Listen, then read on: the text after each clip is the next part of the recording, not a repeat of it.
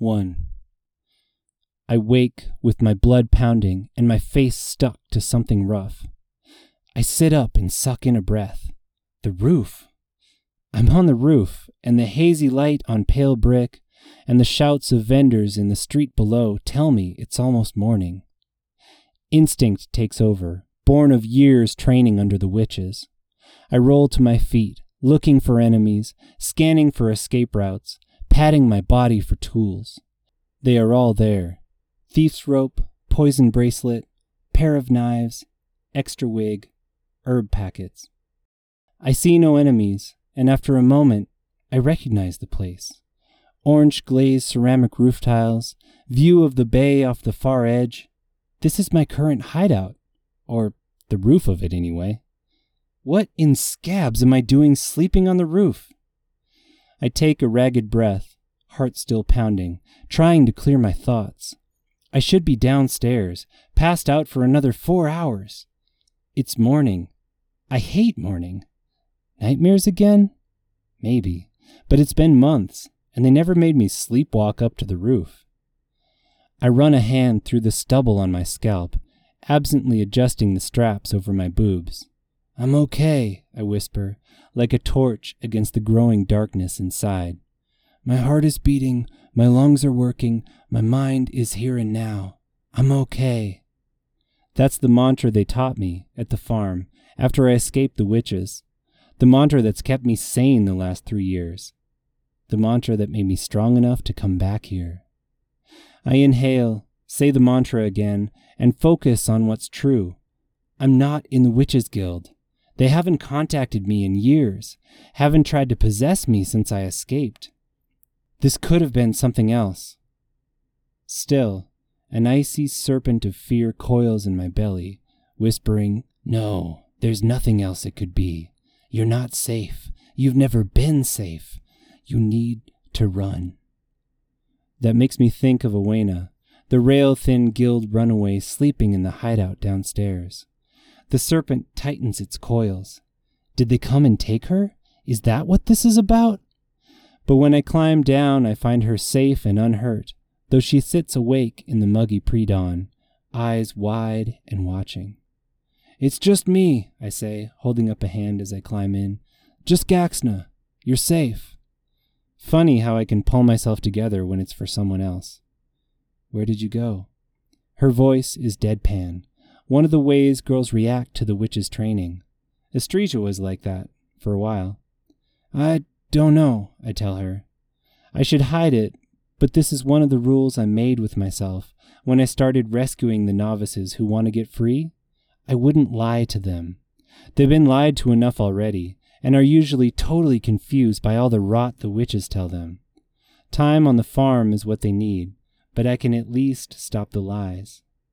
That, and I need the honesty as much as they do. I sit down on one of the crates scattered across the room. This is a lonely life, and I wouldn't make it if I didn't have someone to talk to. Deep down, I know I'm just pretending they're Estrija. Estrija with her soft voice and silky hair, and the way she would trail her fingers down my back while we talked. She's the only one I've ever known who could calm me down. Until she chose the witches over me, anyway. I pull out a clove twist and light it off the candle, leaves crackling as I draw smoke. Now I just have my runaways. Not the same, but there's a beauty to it. Like 2 travelers sharing an inn. No obligations, no consequences, no reason not to be totally ourselves. "It was the guild," she says quietly, certainty in her voice. "We don't know that," I say, as much to my own fear as to her. "Do you have any abrasions?" I look at my hands and find patches of raw flesh. I think I saw this on the roof, and just made myself forget it. I'm good at that. But these are classic blood push scrapes. Not even the senior witches have perfect control over a body. The subject gets cuts and bruises. "I do." She just nods, one survivor to another. She probably still has them on her own palms. "Do you remember anything?" I try, but not very hard. Memories are one of the places I can't fight fear, one of the things the farm couldn't help with. The mistress said they would get weaker with time, that what I did now would replace what happened back then.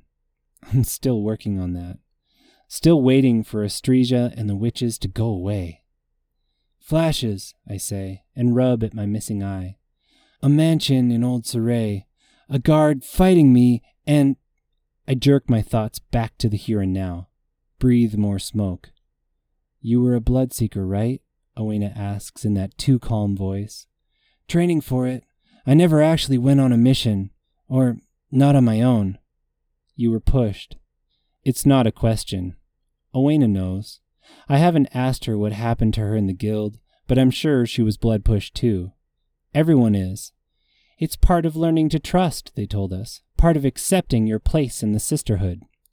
Part of getting your hands so bloody you can't leave, more like. A few times, I say. These memories, at least, I've been over so many times that they don't hurt the same way. Errands, mostly.